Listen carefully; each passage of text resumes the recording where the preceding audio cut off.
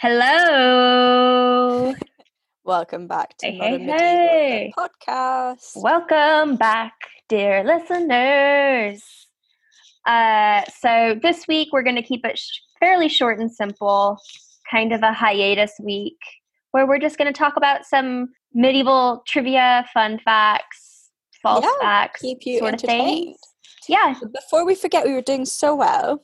I'm Ello, and I'm Megan, and this is Modern Medieval, the podcast, home for all your fun crossover medievalism, pop culture, etc. And Ello, did you know that this week with our last episode we crossed over the 1,000 listen mark? oh my god, no! Yeah. See, you sneaky person. You didn't tell me like 15 seconds ago. Well, that's amazing. Well done us. Thank you for listening. Thank you, listeners. Yeah, so I think we have 16 episodes at the moment, something around that. And we're at, last I checked, 1,017 listens. So thank you. Amazing. That's incredible. Yeah, for a little, side project that more than anything is just for us to meet up and chat about something and have some structure in our lives. Exactly. That it's nice to know there are a few people out there listening that aren't just my dad. Dad, I love you. Thank you for YouTubing and listening online. It's much appreciated. I'm thinking of like a number one fan shirt or something. Yeah. But yeah, aside from that, we're just trucking along, you know, good old day. So, Ello, why don't you start us off today? And just for our audience who knows really quickly, we haven't shared our facts. So hopefully there's not overlap. Much crossover, yeah. We'll find out. So, but any responses by the other co-host who's listening is all a genuine, organic, natural response. Okay, so the first one. So, did you know that in the Middle Ages, the church didn't conduct witch hunts? Which I knew, because obviously witch hunts started in the 16th and 17th century. These became more widespread in German-speaking lands in the 15th century, though, so kind of a bit of a crossover. But what's interesting about this is that that's an assumption that people would have about the Middle Ages, that, witch hunt would be part of that culture. So I thought that was quite interesting. And actually, apparently, in the churches of the Middle Ages, the main message was that magic was a foolish nonsense that didn't work, which I thought was interesting as well, because obviously, again, it goes back to our whole perception of the Middle Ages and, what we attribute to that period and how they behaved and how they thought. So I thought that was quite interesting. Yeah, definitely. It is something that, so I knew that as well. The Inquisition in that era are definitely much more when the church is at like peak power and kind of like their reign of terror, if you will. Yeah. I know that's our French Revolution epoch, but just kind of saying that was when the church was doing a lot of the torture that we kind of agree associate with them. Yeah. Yeah, that barbaric medieval. And you might be thinking like, oh, what about Joan of Arc? She was burned at the stake as a witch. So she was the 1420s, 1430s. So this is early 15th century. So what you were saying, Ello, is quite in line to talking about the 15th century, right? Mm-hmm. Yeah. So she died in Rouen, 1431. Yeah. But another part of like her whole trial was also because she attested to hearing saints and archangels and having visions from God and kind of being a human soldier for God. So that was an issue, as well as her cross-dressing. So the way that she presented as a man for ease of riding horses and, being a leader. So that was also a big point of contention. So I just bring her up because we think, oh, well, she was a witch, but that was mixed in with all these other things, and it wasn't the sole reason. Yeah. It's kind of over time that's become the more like cultural reception. Yeah. But I mean, as well, we view this past in a certain way. So anything that breaks away from that is seen as a bit of a surprise. Right, definitely. So, no, that's a great one to like start us off with, because like Disney films, that we've talked about, and other works, they oftentimes place the witchcraft in the Middle Ages, in that no time Middle Ages, or Arthurian times, which of course that does have witchcraft, but that is Celtic tradition witchcraft, which is it's a bit different than the Eurocentric, Germanic, Italian, etc. So fun facts. My first fun fact trivia, Elo, is did you know that in the Middle Ages, eels were sometimes used as currency? No, I didn't. That's so cool. Yeah, so there are lots of records actually that survive showing people paying their rent in eels rather than money. Once there was land in the Fenlands that was rented for 26,275 eels. And if you're, interested in this, there's a really phenomenal person on Twitter called the Surprised Eel Historian, and their handle is at GreenLeeJW, and they have become an eel historian. They have a really wonderful episode on the medievalists.net podcast where he goes on and actually talks with their host, Danielle Cebulski, about how he kind of fell into becoming an eel historian, because he started off as a cartographer in London in the early modern times and saw a lot of eels showing up in the records and rents being paid in eels and other things. And he just got fascinated and dove into this.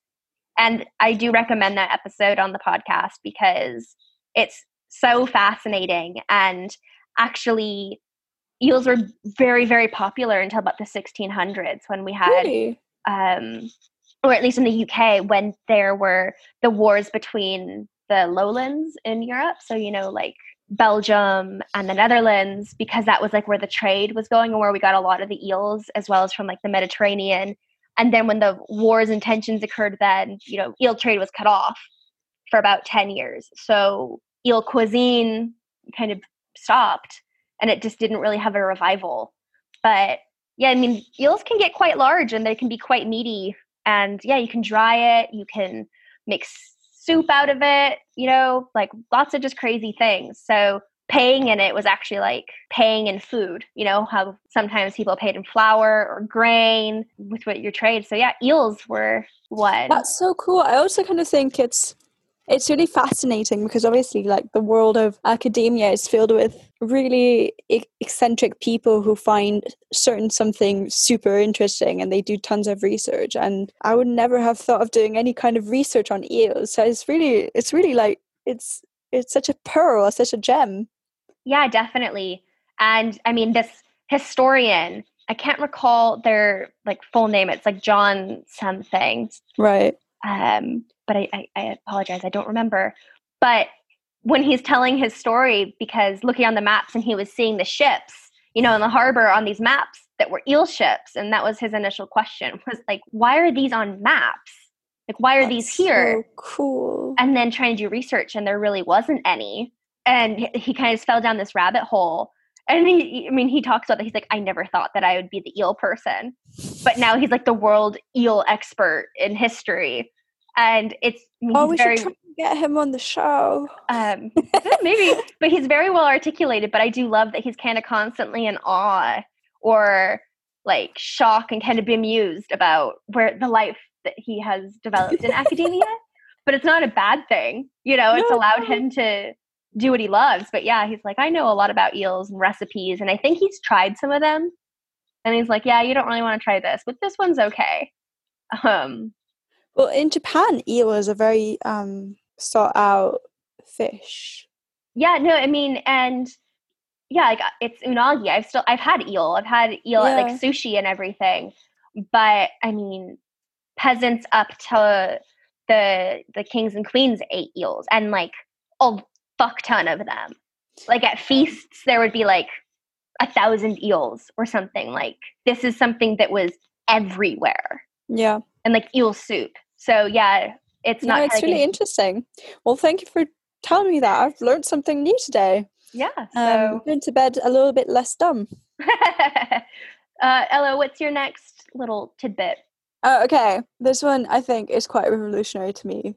Okay, let's hear it. Again, as a contrast from what we expect the Middle Ages to be like, people could actually vote. So this is especially the case in France in the 12th and 13th century, where people could, men in towns and villages could vote at local level because those communities were run like a commune. And there were often annual elections for consuls and councillors where most male inhabitants could vote. Of course, it's important to note that they could not vote for national or representative government, but that kind of thing existed, which I thought was really fascinating because obviously, you know, in the way that we perceive history in ancient Greece, you had like this kind of perfect idyllic, at least in how I learned history, you have this perfect idyllic space, and then the Middle Ages, everything's rough and confusing and bemusing, and then you go back to the Renaissance and everything changes again. So again, that constantly bringing it back to where we've always been by bringing this fact in, but I thought it was quite interesting. Yeah, definitely. It defies that Dark Ages trope. Yeah, I don't think I knew that. I kind of feel like I did, but like I couldn't just point to it and be like, yeah, in this case or whatnot. Yeah. And it really just kind of shows that ideas like republics and democracy and whatnot don't just die or come out of a vacuum. Yeah. It's not like, you know, the Roman Empire fell and then the world went dark for a couple hundred years. Yeah. And then the Renaissance emerged out of nothing. Yeah. Like, that's not how it works. It reminds me of one of the readings we did either for our general course or for Bob about how, like, it was talking about arches and the way certain arches came about and how we mistakenly believe that certain arches, like the way that churches were built, stopped changing during the Middle Ages, and then there was this resurgence in the Renaissance, but actually that there was kind of like a progression into that kind of architecture. I'll try and think of the name because this is quite vague, but it's quite interesting because it's not the way that you expect it to be. Are you thinking of just like high Gothic architecture, like with the cathedrals? I think I am. And yeah, how we got like flying buttresses and vaulted roofs. Yes, that's the one. And like the development of the pointed arch, which had been based off of certain ideas from like the Roman era and the keystone stone. But yeah, it is always quite kind of curious how you go to somewhere, I don't know, like Notre Dame, because that's just the first that pops into your head when you think of Gothic cathedral. And yes, it did look radically different when it was first starting, and throughout the centuries has changed. But cathedrals didn't just come out of nowhere, and you really associate them with the Middle Ages. But then, yeah, it's forgotten that, oh, there's like maths and architecture and physics involved with all of this. And those are generally ideas that are late Renaissance to early modern and like Enlightenment times. And like, no, this was all around. It was all in the happening. Yeah. Like, you can't build something not even as grand, you know, as like Notre Dame or, you know, Westminster Abbey or something like that. Even more quote unquote simple buildings still have incredibly complex architecture. And thinking. Exactly. So that's a good one. Voting, very in tune, you know, what's going on in America right now, and all the votes becoming like official state by state, like the official counts coming through. I always just find it really interesting, you know, the idea that America is the country of democracy. That's kind of like what it was established by, right? Was this idea of escaping monarchy or other elements of rule, particularly in Western Europe, and going to like a free land where you can have democratic values. But first of all, America is a democratic republic. Yeah. So it's not a complete democracy, because if it was, then the 2016 election would have been different, because Hillary Clinton, who ended up losing due to the Electoral College, had 2 or 3 million more votes, which, yeah, in a democracy, the people speak, not the government. But yeah, it's just like, oh, it seems like such a brand new, bright idea. And I guess it was just approaching that idea in a different way or practicing it in a different way. Yeah. I mean, of course, the monarchy also had very different influence during the 1700s than the Middle Ages. But yeah, just how time ripples. And Yeah, I agree with you. I guess I'll just stick with like my animal theme. Did you know, Elo, that in the Middle Ages, animals could be tried as criminals? Sorry. So there are records of animals being taken to court for killing people, as well as smaller crimes. Examples include mice having been publicly tried for stealing part of the harvest, and a swarm of locusts being convicted for eating the crops. I think that's amazing, given that it actually speaks a million to how advanced they were. Because nowadays, going on a bit of an environmental rant, Right. but we're so disconnected from nature that like a lot of us don't really know anything about how crops are grown, what agriculture is, and what like animal rights should be put in place, and how to respect animals, and how to eat consciously and conscientiously. And like the fact that in the Middle Ages they tried these animals as if they had responsibility that they should take is yeah. I'm all for it. Yeah, and one final example is so in 1457, so this is late Middle Ages, but in Savigny, France, a sow, so a female pig, was charged with murder, found guilty, and hanged. So, or perhaps I should say sow. It's also kind of something to think about in the way that you're saying, Ella, but also the way that homes, especially like agricultural and farming homes, were laid out. Oftentimes there was one room in the house that held a lot of the animals, like the pigs and the cow, goats, and then in the room next door was like the quote unquote home, which had like the hearth and beds. So it was very close, intimate living proximity. So I wonder if, sometimes these animals were considered more like family members, and kind of that anthropomorphizing of the animals. I have no idea. That's just a guess. Well, I mean, in Italy, for example, in my region, you would have these countryside houses where the bottom floor was for the animals and the top floor was for the farmers. And actually, it's true that that region has a very good grasp of, what crops there are throughout the year and how to cook animals and what relevance they have to agriculture. So it's perhaps a tradition that was lost in some regions and not others. Maybe, I don't know. Yeah, it's just curious. I just think it's funny too, because it also just brings to question like what is the line between man and animal in a very like metaphysical, ontological kind of way.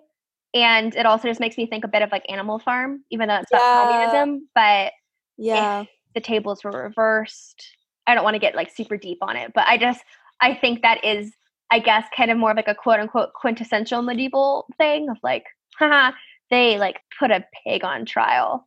It's like, it seems absurd, but metaphorically, you could cross important. That over into lots of different things. Yeah, and in fact, we've done 3 or 4 out of the top of our heads. Yeah, and it also makes me think of that Black Mirror episode in the first season with the Prime Minister and the pig and the blackmail episode, and he has to do the lewd act with the pig on national television. But it kind of springs to mind that as well. Yeah. So good stuff. All right, Elo. So I've got 2 more. Okay, great.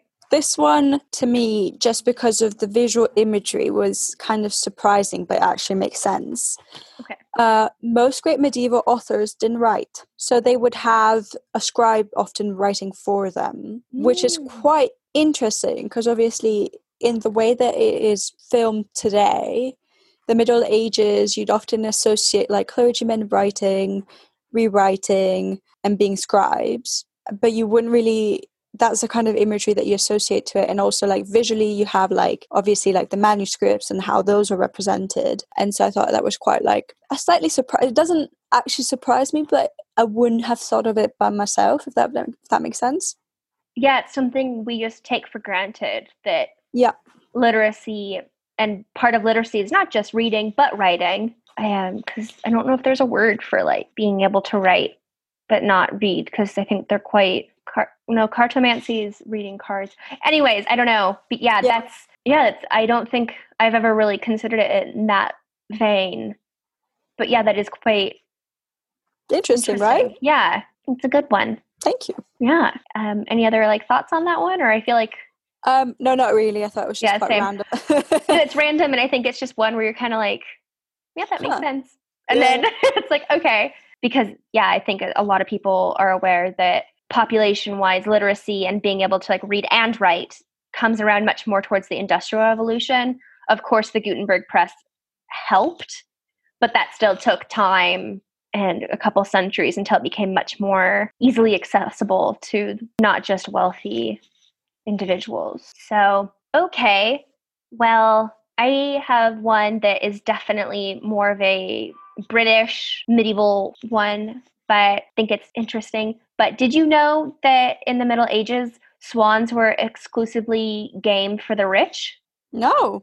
So today, the royal swans are strictly off limits. They're kind of like nationally protected birds that belong to the crown. They are like sovereign swans. But yeah, in the Middle Ages, they were a delicacy of the upper classes. And there were recipes including roasted swan in entrail sauce, Christmas swan pie, and roast cygnet stuffed with beef, which cygnet is the babies, not like a signet ring. I don't know if they have a relationship or not, but I don't know. And then at this time, because the cuisine was a bit different, menus also included peacocks, turtle doves, cranes, storks, sparrows, herons, and blackbirds. They also, I think, ate squirrel on occasion, and there were some other cuisine that, we're like, oh, I wouldn't eat that today. No. Like, I know that pigeon's one, and I know some places still eat pigeon.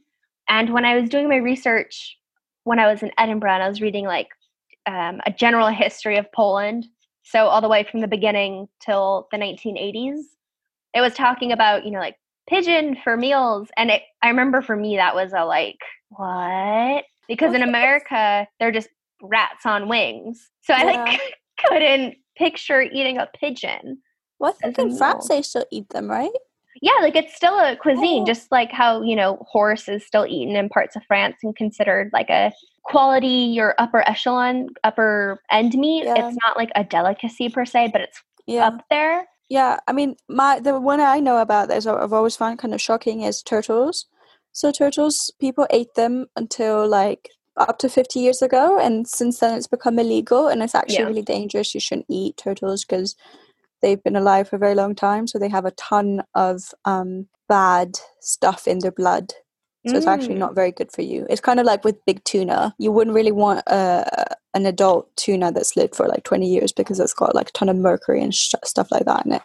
Oh, interesting. Yeah, I guess that makes sense. Yeah, it just came to it. But yeah, just like the swans, because I've heard it, like Christmas swans and everything. But yeah, the fact that it was like, if you were a peasant or a lower class citizen and like killed a swan, that could be a legal offense. Like you're not allowed. And I just think that is like, oh, what do you do as a profession? I'm the swan police. Like, I guess we have things that are equivalent to that today, but I found that interesting. And also, I never want to try roasted swan in entrail sauce. That sounds 0%. Yeah. No thanks. To be honest, I'm kind of going off meat. So like things I used to get, because I was going to say, oh, well, it might be like duck.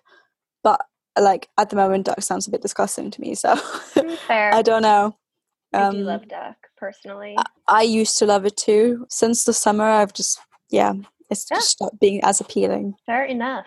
It's good for the environment. Yeah. So Ella, why don't you share with us your last? Yeah. So this one actually, I thought went hand in hand with how we perceive the Middle Ages, or at least how I tend to think of things. So if you wanted to get married in the Middle Ages, you didn't have to get married in church. Kind of goes hand in hand with like the pagan perception that we have of the Middle Ages.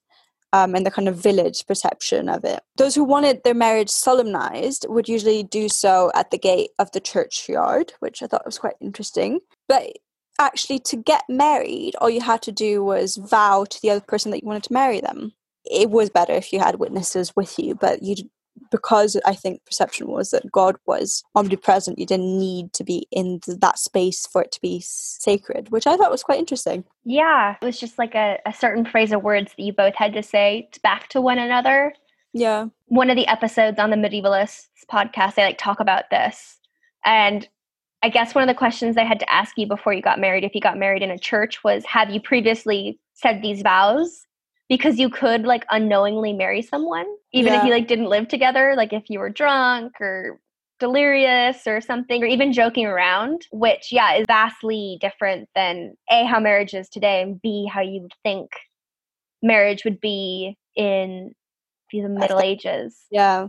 Especially because doesn't Romeo and Juliet take place in 1405 or something like that, with Shakespeare? I think so. Because he set a lot of his plays in Middle Ages, not his contemporary time. So it's just kind of funny, because imagine if that was how that plot played out, rather than them going to the monk and trying to secretly wed and vow one another, and then the tragic ending. Yeah, they could have just set it out the window. So rather than what's in a name and blah blah blah blah, it would have just been I take thee, Romeo, to be my husband. And then vice versa. And I'd been oh, well, they're married now. Suck it, mom and dad. Yeah. Well, so in Saudi, this is not very funny, but in Saudi, to divorce someone, the husband has to tell the wife that he divorces her 3 times in a row for it to be the law. That's not very good, but that was the only thing that came to mind when we were speaking about this. Yeah. I bet a lot of people that are not in Saudi feel that they wish they could have their divorces be like that, rather than having to go through fight it out, court lawyers. And it's really, I find it amazing. This is a bit of a rant, but kind of thinking out loud as well, but what repetition of phrases does. Yeah. So especially in urban legends and even witchcraft, stories, but the first one that pops into my mind is Bloody Mary, where if you say Bloody Mary, it's either 3 scared me so much. 5 times in the mirror she appears, and it's that sense of repetition. And in church there's repetition of certain phrases to kind of call the presence of God. And so this repetition of I divorce you, and you say it 3 times, or even Wizard of Oz, there's no place like home, there's no place like home, there's no place like home. And it's curious, what just repetition, I guess that kind of cosmic, or it's not primal, but supernatural or preternatural, extra natural, I don't know, energy or force, magnetism, whatever, there's something there. It's kind of rhyming when you're satisfied, when you have, a B, C, D rhyme, rather than sometimes free verse, where it's a semi-rhyme, maybe. If you had a light rhyme, and you're kind of oh, I wish that this would have rhymed. Sorry, that was just a rant, but it's interesting. It is really interesting. I'm also quite grateful that, you can't unintentionally marry people really today, unless you go to Vegas. And even then you have to go through a ceremony. I mean, they cost money and can be a faff, even going to the courthouse. But imagine how many little kids would accidentally marry each other, or teenagers with their first love. Yeah. I mean, still an interesting fact. I guess I'm a spoil sport because I knew that. But I bet our audience won't, and we'll be what? No, it's fine. I mean, some of these, it's always filling in the blanks of the things you don't know with the things that you thought you knew. Yeah, definitely. So I'm just kind of looking at some of the other facts I have, and I'm trying to think of a good one to end on. Let's see.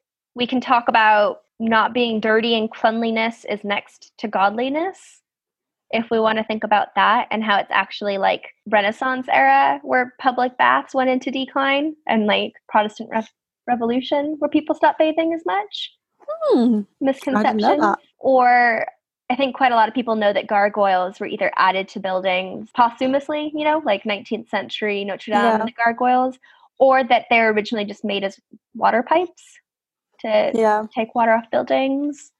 People in the Middle Ages had savings accounts, so it's not just capitalism. Yeah, according to this, the Middle English term pig, Pygg, referred to a type of clay with which jars or pots were made. Pig jars were used for saving coins, and by the 18th century were known as pig banks or piggy banks. That's where piggy bank comes from. Well, there we go. Yeah, that's a good one. That's the one to end on, I think. Yeah. Well, I guess there's one more. It's pig related. I guess I'm just the pig lady today. It's kind of sad, but you know how today, like, people want to buy pigs, like teacup pigs or micro pigs, mini pigs, and they're constantly duped because they don't exist, and they always turn into like large pigs. Yeah. Like, I follow one on Instagram. It's called Esther the Wonder Pig. And this family adopted her thinking she was going to stay cute and like small piggy forever. And she started to grow, and she's like huge now. I mean, like the size of a goat or bigger, but like pig. So pig shaped and large. And I mean, I think pigs are super cute regardless. But she got adopted by these people who have started a sanctuary, and she's treated so well. But in the Middle Ages, micro pigs did exist. Did they? But this is because medieval farm animals were so undernourished and so small that a full-grown bull was around the size of a modern calf, and sheep were only a third of the size they are today. While modern sheep yield around 7.3 pounds of wool, medieval fleece yields were sometimes less than 1 pound per animal. And then with pigs, there were some that were so small they were the size of medium-sized dogs today. So that's because I didn't know that. People were hungry. They weren't fed like the piggy banks. Hopefully. And one last one, because this is a bonus one, because I think this is just like kind of funny. Did you know that hallucinogenic bread existed in the Middle Ages? No, but I'm not surprised. So apparently summer, is difficult, and people ran out of grain before the new crop could be harvested. So they would resort to old rye to make their bread. Unfortunately, stored rye could become infected with ergot, a fungus that caused hallucinations, gangrene, and even death. No way. So I guess for our people living in America, especially in, is it Oregon or Washington? Or is it Colorado? Be thankful that, your hallucinogenic mushrooms, your magic mushrooms won't poison you, but make sure you're cautious if you purchase them and don't get the ones that'll kill you. That's an excellent note to end on, isn't it? Yeah. You don't want to be poisoned to death. Yeah, I think that was like a fun, just share along. Yeah. Tune in next week with us. Yeah, hopefully we'll have a guest, and if not, it should be quite exciting. Do something nice. We are entering into the holiday season, so we'll probably be getting a bit more festive with that. Church things, as we mentioned, with, what is it? Not the Hallow season. All Souls and All Saints ushers it in, and it, do you remember what it was called, Elo? Hallowtide. That's what it's called. And just briefly to the American listeners, happy upcoming Thanksgiving. Hooray. Be thankful for your health and your family during this pandemic. And I guess this can just go to anyone and everyone, even if you don't celebrate. And then for Americans, let's try not to celebrate, genocide and land stealing and other things. Just be grateful for kindness and happiness and health. And even though 2020 has been a shit year, the good things in life, even if they're small. I agree. So, hello. You can find us on Spotify, Apple Podcast, Audible, and Amazon by typing Modern Medieval Podcast. You can also find us on social media, on Instagram by typing podcast.modern.medieval. You can find us on YouTube for more episodes just by typing Modern Medieval Podcast. You can find us via email by typing modern.medieval.podcast@gmail.com. We've got a Facebook page and group. Just type Modern Medieval Podcast. And finally, Twitter. Yes, Twitter. Tweet. Twitter, our handle is @medieval_modern. You can contact us there. So as always, share your thoughts, questions, comments, a praise for us. Elo, I forgot to mention, this is in regard to our YouTube. Someone sent a message or a comment on one of our videos, the Morbid and Macabre episode. And they said, just discovered this. Thanks so much. I'm really enjoying this. And then they're also like, I really appreciate the Oingo Boingo reference. So it felt nice that someone got a reference in there. So yes, thank you. I did reply and say thank you. And so yeah, we want more of that. It's like a highlight of our day. It makes us feel seen and heard, quite literally. Thank you so much for listening to us. Thank you. Ramble on. Until next time, I'm Megan. And I'm Ello. And this is Modern Medieval, the podcast.